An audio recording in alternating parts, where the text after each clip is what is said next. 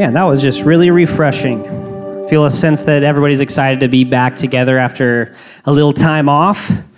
And one of the kind of risks that we run with having youth group every week is the risk that we run with any spiritual practice is that we kind of come with the same expectations, like, oh, it's going to be some music, we're going to hang out with some friends and play some carpet ball, and then the music, and then we'll have some teaching time, and then we'll have some small groups. It'll be a great night.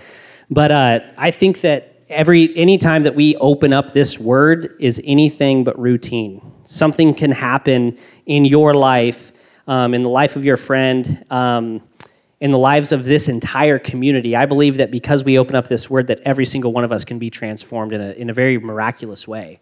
So we take this seriously. So I'm kind of opening this up, not with we got a really cool word, but dude, I'm opening this up with fear and trembling, what might happen. I want to do diligence with this. It says that pastors and teachers are going to be judged more harshly because a lot of damage can be done if I just come up here and say, hey, here's what I think about the scriptures. I want to do a really good job of communicating to you, this is what the word of God says, so that we can then consume it, and then we would be changed out the doors from this place. Because if all we do is come and hear a good word, go, that was cool, we've missed the boat. So with that, I just feel prayer is appropriate once again. So let's pray and just kind of posture ourselves. God, thank you so much for this space, for this room, for the group of people that are in here, the leaders that are here. I know that every single seat in this room represents a different story. Some that are near to you, some that have been near to you but are bored with their faith. I pray that you would just light a fire within their hearts and their souls. Some are far from you and don't know you, and I pray that you would just meet them in a radical and intimate way. God, thank you for knowing our name. Thank you for creating us. Thank you for not just creating us and kicking us to the curb, but creating us, seeing us fall away from you, and then you stooping down on our level to rescue us. What a beautiful story that is. Help us to just rest in that tonight. It's in Jesus' name that we pray. Amen. So there are 7 times in Scripture when Jesus says, I am, and then fills in the blank. So it's the bread, the light, the door, or the gate, the good shepherd, the resurrection, and then the way, the truth, the life is one, and then the vine. And with that, it's really important that we kind of acknowledge the fact that we live in a very, very opinionated age. Do you know that? Our age just has opinions. We are almost trained to see something and then quickly jump to a conclusion, not just about people, but about businesses, things, creating a stance on someone or something, and then go all out on that belief. Have you seen this culture? Have you seen this around you, or this pressure or this tension?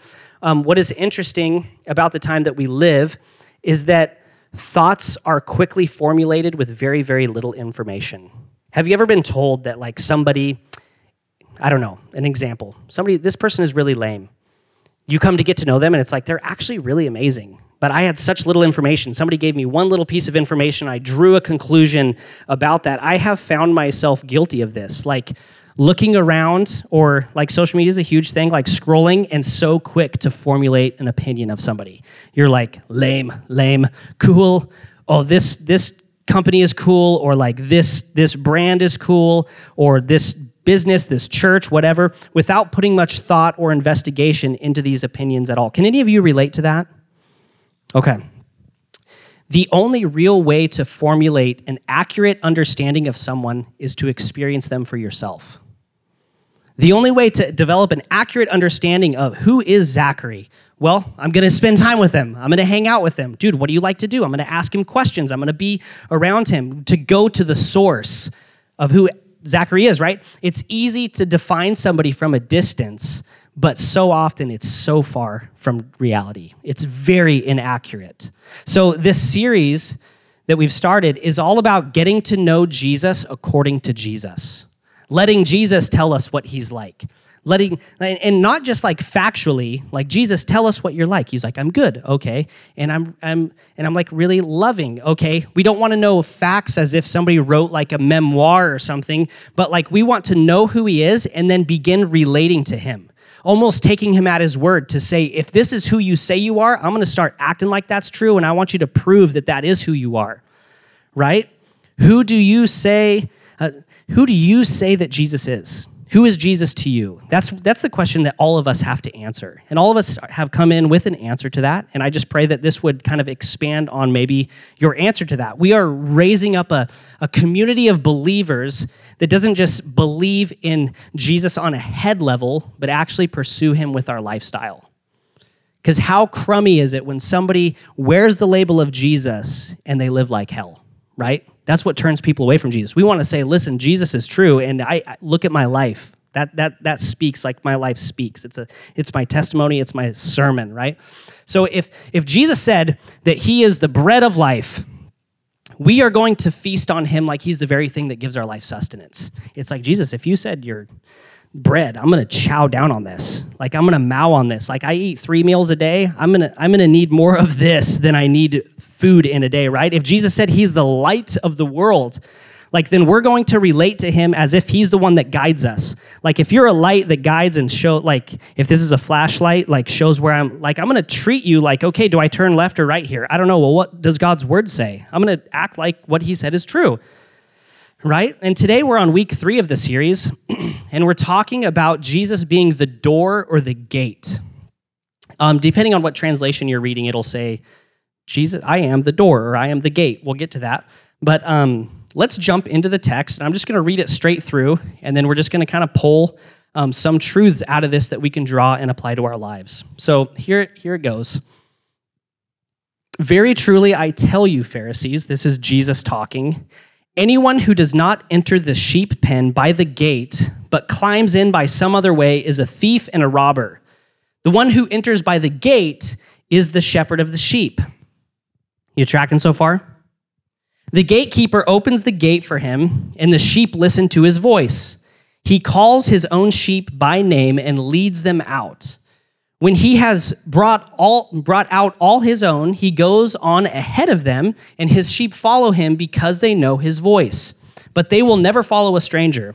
In fact, they will run away from him because they do not recognize a stranger's voice. Jesus used this figure of speech, but the Pharisees did not understand what he was telling them. Therefore, Jesus said again, he's like, come on, guys. Very truly, I tell you, I am the gate for the sheep. All who have come before me are thieves and robbers, but the sheep have not listened to them. I am the gate. Once again, whoever enters through me will be saved. They will come in and go out and find pasture. The thief comes only to steal and kill and destroy. I have come that they may have life and have it to the full. Such a strong passage, wouldn't you agree? In order to understand this story, we have to read it within the context of what's going on in John. So it's really easy to just kind of pick out this passage and say, what does Jesus say about the gate? But what we learned in Bible college is context is king. Context makes so much difference as to what Jesus is speaking to or what Scripture is saying as a whole. So we look at surrounding verses to make sense of the situation in order to fully understand Jesus' words here. So the first part of this section of Scripture is like a call out to the Pharisees. The religious leaders of the day were neglecting to do the very thing that they were called to do. In Greek, the word for shepherd is synonymous with the word like leader or pastor. I think I have something to be like, okay, when you hear shepherd, think leader, spiritual leader, think pastor of some sort. And in order to understand why Jesus is calling them out, we need to go back in the story. Just before Jesus speaks on this, something happens with a certain blind man. And you may know this. So let's look at the context and the setting of this. In John 9, there is this instance when Jesus sees a blind man sitting outside of the temple. And it's this bizarre story when Jesus, he spits in the dirt and creates some mud. And what does he do with it? Yeah, puts it on his eyes. And then he says, hey, sir, go to this nearby pool and wash it out. So the man does as he's told. And wouldn't you have it? He's healed. It's crazy. This was the best moment of this guy's life. Blind from birth, he goes, whoa, I can see. He's no longer blind. And it was commonly believed that if you were born with a defect of this type of degree, it was probably due to generational sin. So historically, you need to keep that in mind. So this man is thinking, heck yes, or heavens yes. Like this stereotype is gone. I'm not carrying around like this obvious sign that like there's generational sin. I get to go into the temple and worship now. I don't have to sit outside and beg. He's no longer going to be rejected. He can get a job. He can have hobbies now that he's never been able to have. He can live without being completely reliant on other people helping him. This is the best day of this man's life. Could you imagine that? You're like, can you imagine that? Your mind's eye? A little bit? Okay. But what starts out as a great day turns into like a pretty confusing nightmare. So the Pharisees, the religious leaders, or the shepherds of this day hear about this man's healing, and they start to blame him for lying, like saying, you must be a different guy, or you're faking to be the blind man. And the guy sticks to his story about what really happened. He's like, dude, no, this is what Jesus did. And the Pharisees still don't believe him, so they go to this man's parents, and they say, is this guy telling the truth here? And this is so crazy. The man's parents are so scared of what might happen to them that they say, he's an adult, he can answer for himself. They don't even vouch for him, which is so weird. The man finally speaks up, and here's what he says in John 9:25. He says, whether he, which is Jesus, is a sinner or not, I don't know. And frankly, I don't care, because this is the one thing that I do know. I was blind, but now I see. I was blind, but now I see. This guy is getting fed up with being put on trial about Jesus. This, what was supposed to be a really good day, is turned into like a pretty crummy trial, right? They are ruining this whole experience for him. And this section of scripture, it doesn't end this way, but their conversation with the Pharisees ends like this. It's so bad. The leaders, the shepherds, respond to him like this. The Pharisees, answered him, you were steeped in sin at birth. How dare you lecture us? And they threw him out. So these shepherds accuse this man for being a sinner from birth because of his previous disability. They are personally offended at this guy's answer. They say, how dare you? Like they're getting this ego. And the text says they threw him out.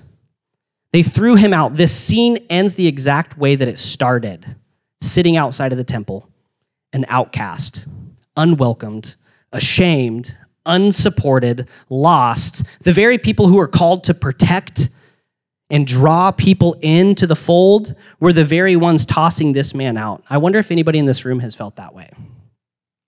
I want you to think about that for a minute. Have you ever felt overlooked or unwanted or unwelcomed or pushed to the side or to the outskirts? What happens next is so beautiful here. We get a glimpse of Jesus' character in his heart. It says this in the scriptures, 9:35.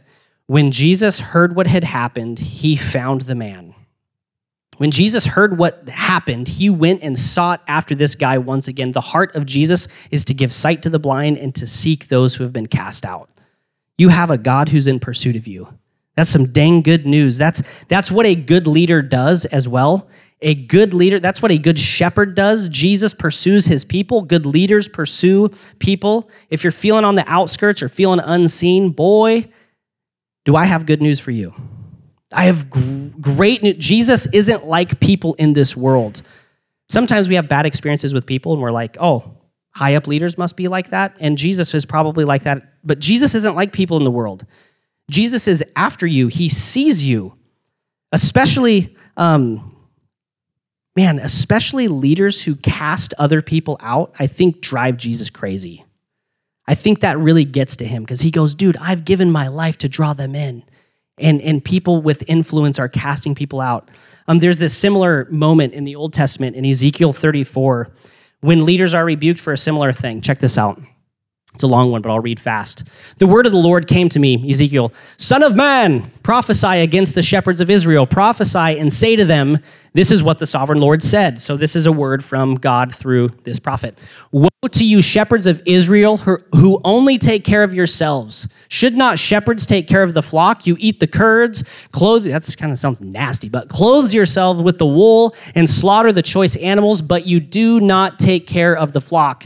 You have not strengthened the weak or healed the sick or bound up the injured. You have not brought back the strays or searched for the lost. You have ruled them harshly and brutally. So they were scattered because there was no shepherd. And when they were scattered, they became food for all the wild animals. My sheep wandered over all the mountains and on every hillside. They were scattered over the whole earth, and no one searched or looked for them. These leaders should have been helping the sheep or helping the people, but what were they doing instead? They were hurting the people. They should be comforting and drawing people in, and they were actually instilling fear into them. They are scattering them among the nations. Instead of fulfilling their duty of providing safety, they're actually inflicting harm. And Jesus is calling them out for that.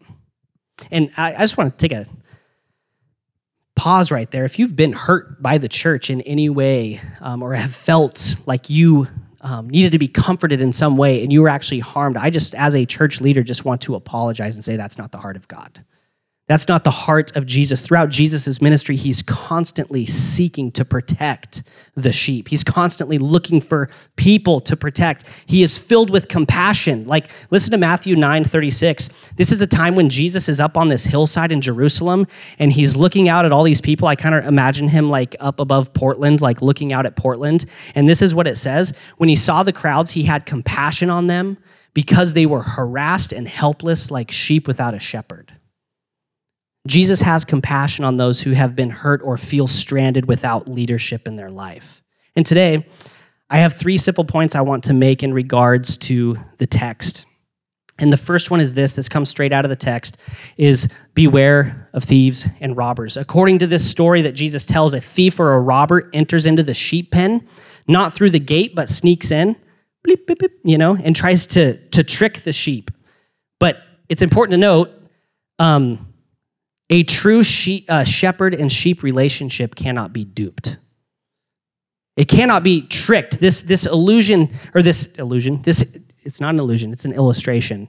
It tells us to be aware of the voices that we're listening to.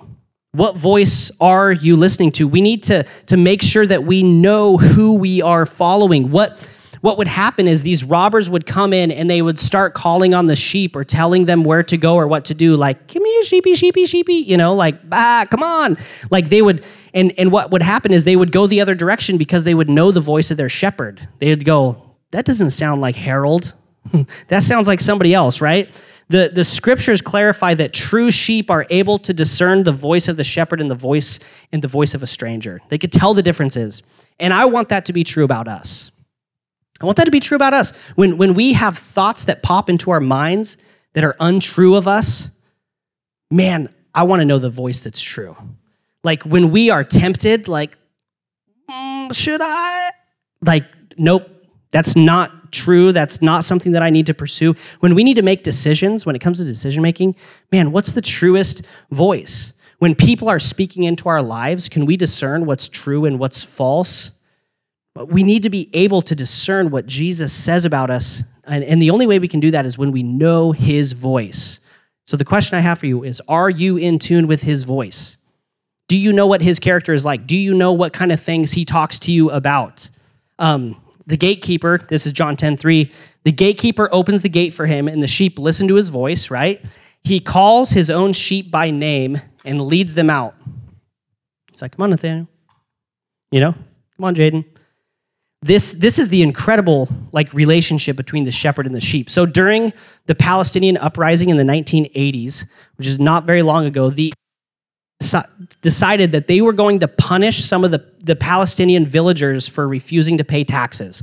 So there's this village here, they're getting punished, and the officers in charge of this village confiscated hundreds and hundreds and hundreds of sheep from all the shepherds in the village, and they put them in this giant sheep pen. So imagine this village is ticked off. There's like a whole sea of sheep. They're basically saying, we are going to withhold your livelihood until you start paying taxes, you filthy animals.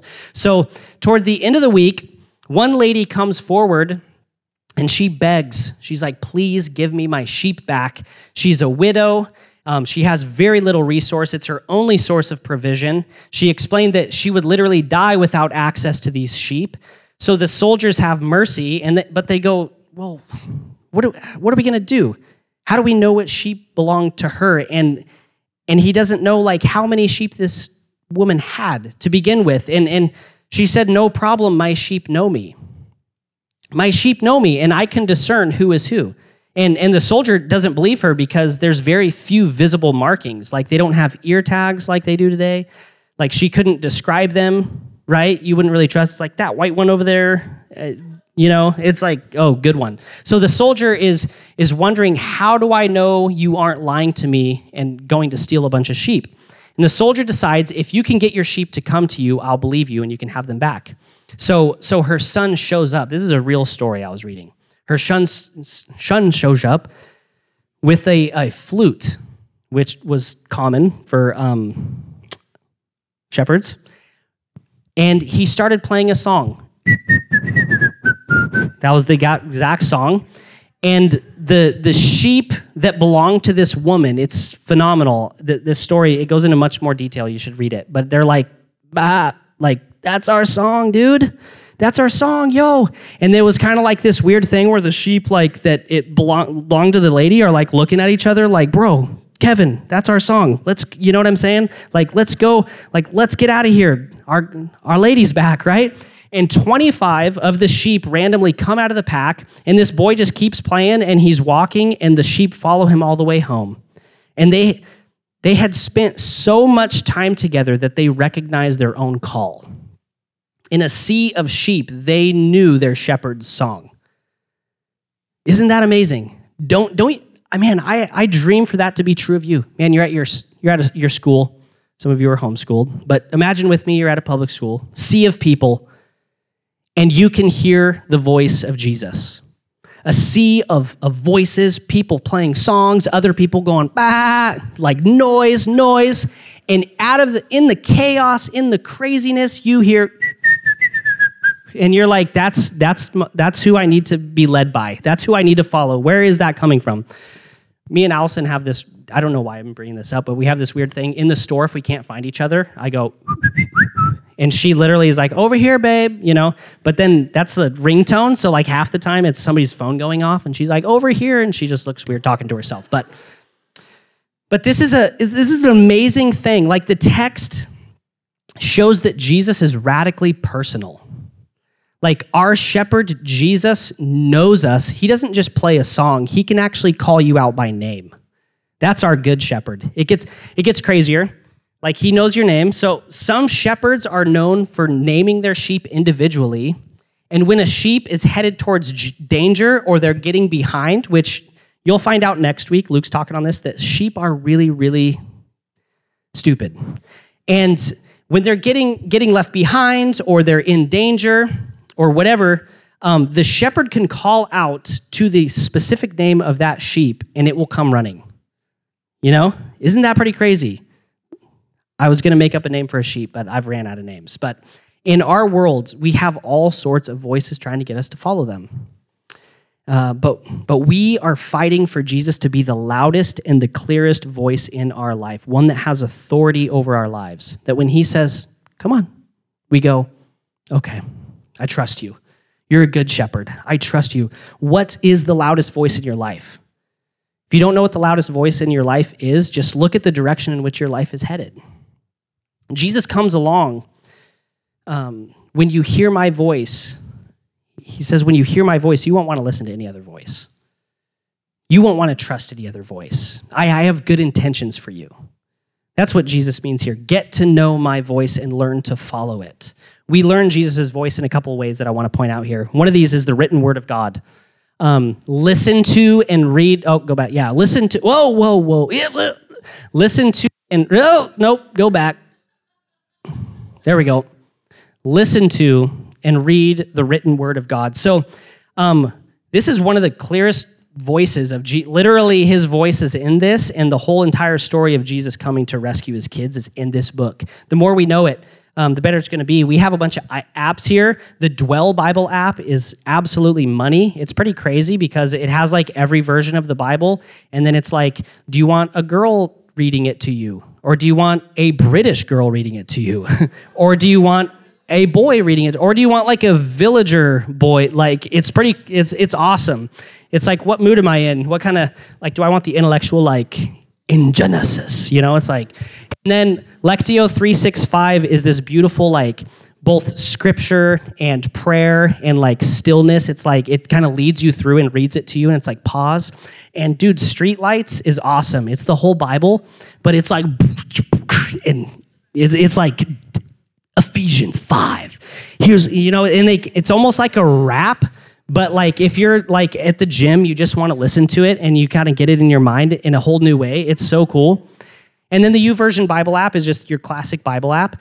But if you're thinking, dude, I don't have apps, I don't have a phone, who do you think I am? You've already seen it, but I thought this would be funny. There's actually this thing called an actual Bible, and it has it in there, all the stuff. You might have to beatbox and rap to it, but you can do it. And then finally, another way to hear the voice of Jesus is prayer. And you might be like, dude, I don't like praying though. I'm just going to sit there and like pray. Are you serious? Dude, there's so many different ways that you can pray. You can, like, anybody like pacers when you're on the phone? Like, I'm walking around the house. Okay, a few pacers. Maybe some of you are pacers when you pray, and you hate praying because all you do is you think it just is like sitting here like, dear Lord. Dude, go on a walk. Do a prayer walk. Dude, journal through your prayers. Did you know we have a prayer room at our church that's open? Probably when you're in school, but we could figure it out if you wanted to come at some other time.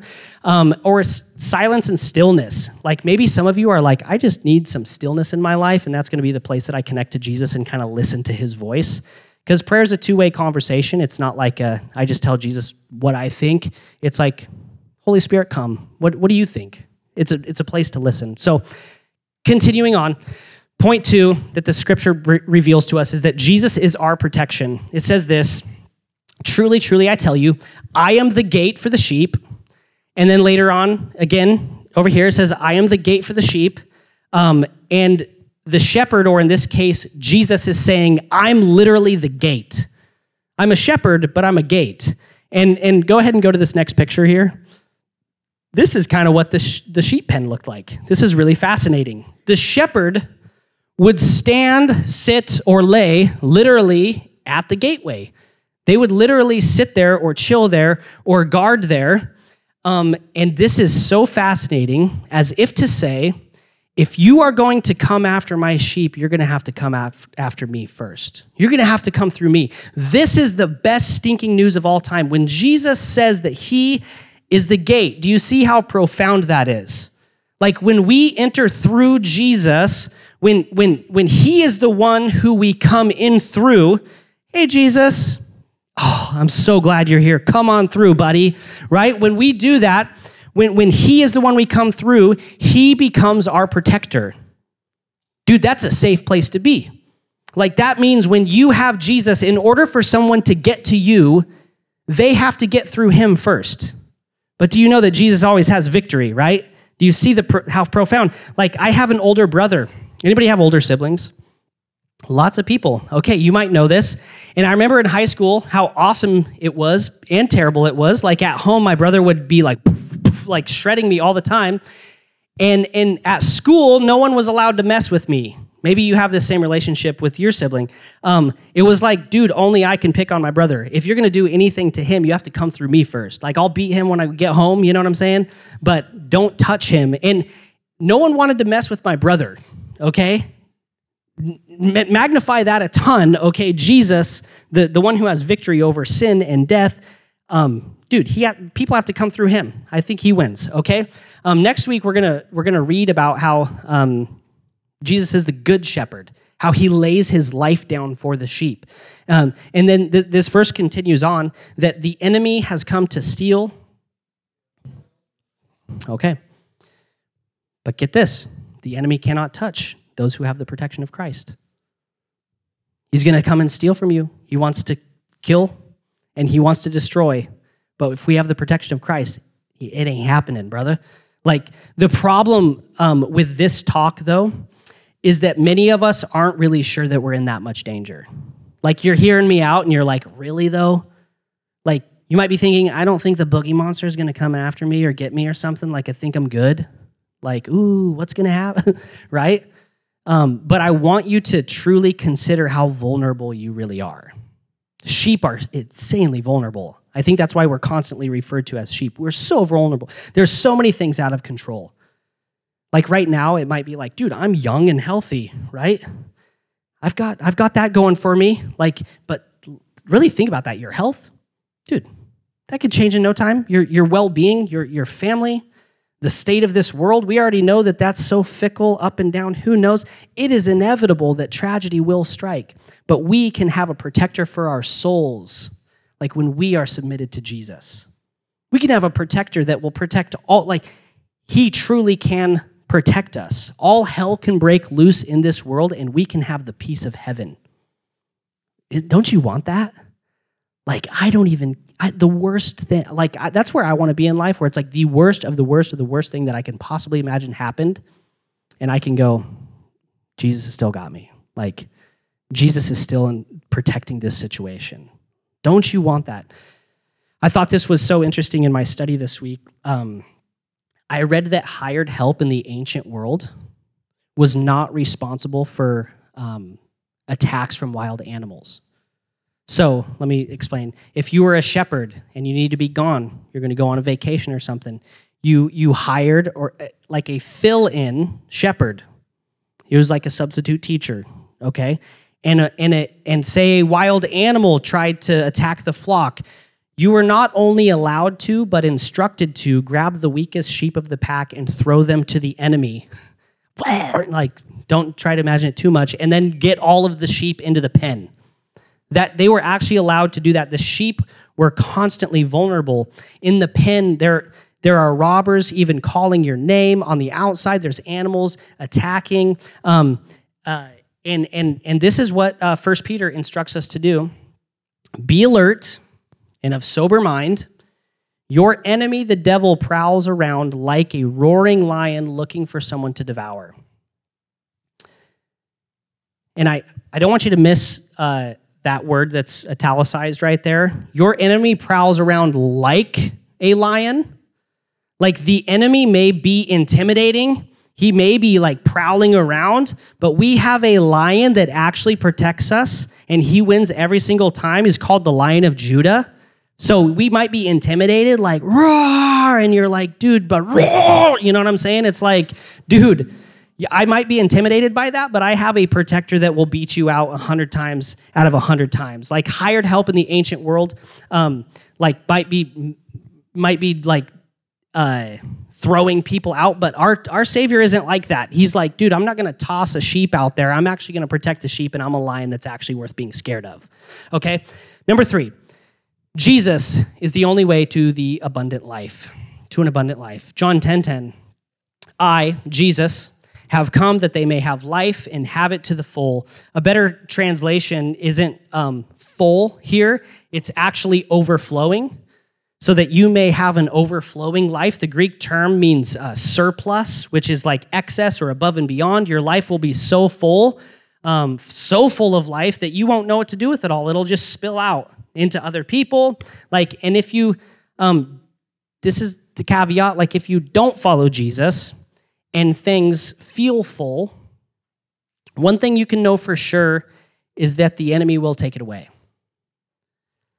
I just have to be honest here. If it's like, dude, my life is really full though, things are going really good. I mean, I don't have Jesus, but it's really, I hate to be the breaker of bad news, but without Christ, you have been fooled into believing a lie. Everything good in your life will be taken. It will come to an end. It will be destroyed.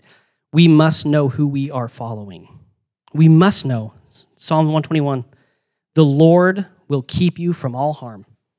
He will watch over your life. The Lord will watch over your coming and going. And I love this part right here, both now and forever. Now and eternity. He offers an eternal life later, but it's also an overflowing life today. If that is true, we better know who we're following. How much of a shame would it be to just follow an old voice, any old voice? Hey, come on, I'll follow that, and only to come to find out that it was a fraud. Like, you tricked me. You promised me life. Like, it would be much like, have any of you heard of the Fire Festival? Okay, a couple people. Okay, this is good. This is going to be good then. The Fire Festival. Let's just go to that first slide. The Fire Festival. Doesn't that look good?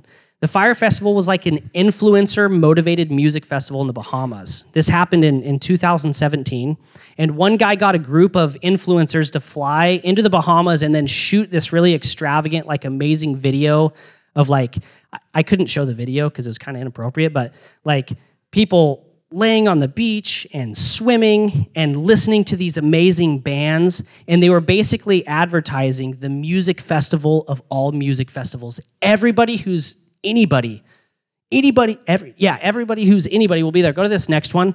Like, this is another screenshot of the video. It's like, dude, just imagine your friends like lifting you up above the crowd, and you're like, yes, the Fire Festival.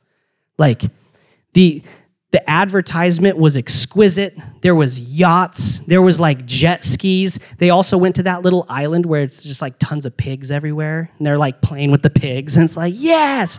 And you have your own cabana on the beach. It advertises the best food ever, island cuisine. It showed you like the menu. Even celebrities, this is crazy. A couple celebrities were paid $250,000 to just post on Twitter, I'm going to Fire Festival, who's in? $250,000. So as you can imagine, there's tons of people getting in on this. So get this, it's gaining traction. There's gaining hype. Over 5,000 elites, like these influencers, paid anywhere between $1,500 was the price, but then it was $12,000 is as high as you could pay to, like, depending on what experience you wanted, like the private cabana or, you know what I'm saying? This event promised the world. Like, don't you want to go to this already? I'm like, oh, I'm missing out. So thousands of people spending thousands of dollars commit to this extravagant experience. They wanted all that was promised to them, but what they got was an absolute stinking nightmare. They wanted everything, and they received nothing. The creator of the Fire Festival wasn't looking out for the people. He was looking out for himself. Let's just go to this next slide here. They actually set up hurricane survival tents. They were like, oh shoot, tons of people are coming. We don't have space for them. So that these people get off the plane, and they actually go to this next one. They get off a school bus, and there's like outhouses and these survival tents. The weather's really crummy as well. Go to this next one here. I love this. Expectation versus reality. This is the cabana they were supposed to be staying in along the water, and this is the reality in which they were chilling. You know what I'm saying? Go to the last one here. This is dinner. This is what they were eating. The dinner that Fire Festival promised us was catered by this guy. Literally bread, cheese, and salad with dressing. That's the island cuisine that was promised? Are you kidding me? This is what the enemy likes to do, okay? Like, I'm running with this illustration, but to promise the world and steal from you. Like, to promise the world only to leave you lifeless, like on the side of the beach that's not even a beach. Like, really? This, like a little kiddie pool. Like, what? Like, promise the world only to destroy what was promised to you. The enemy's tactics are so sneaky. They're so sneaky. Have you seen this to be true? Have you seen this to be true? Like, have you ever been promised something like, this is really going to fulfill you? And then you're like, crud, it just didn't come through. Like, have you had your heart set on an item or a relationship or an achievement, thinking, when I finally get this, life will finally be good. And when you finally receive it, it is nothing compared to what it had promised. You're like, it wasn't that good. Like, it completely under-delivered. Like, I remember wanting, this is going to make me sound really old, but I remember wanting a smartphone in high school. You're like, what? Wow. How old are you? Believe it or not, I'm 45. I'm just kidding. What? I'm just joking. Now I feel young. No. Sorry for the leaders that are older than that, but so I worked really hard.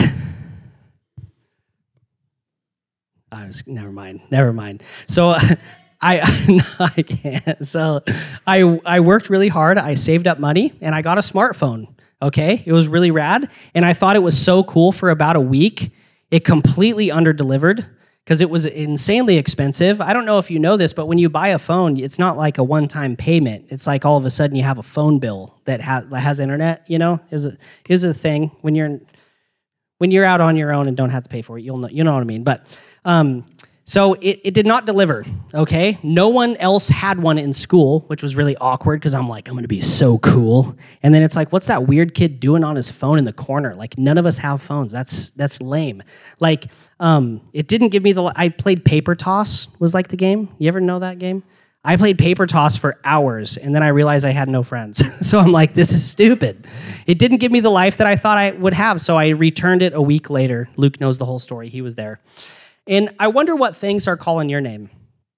Similarly, what items, lifestyle, relationship, academics, sports achievements, what things are promising you life, but are actually nothing but a fire festival? Promising to give you life, leaving you completely disoriented. I've heard it illustrated like this too. The enemy's kind of like a bullfighter or like a matador. You know what I'm saying? Like, come on, come on. The bull comes, hey! You know what I'm saying? Hey, whoa! You know, it's like, come on, come towards, like dangling something in front of you only to rip away contentment at the last moment. I bet some of you have felt that way before. Like it promises everything. You have your aim set on this, and as soon as you get it, you're like, wait, where did that go? What the heck? I thought I was going to run into something cool. And now I don't even know where I'm at. And now this jerk is over here. And then you get ticked and you start running after all these things. The enemy writes checks he can't cash. But get this.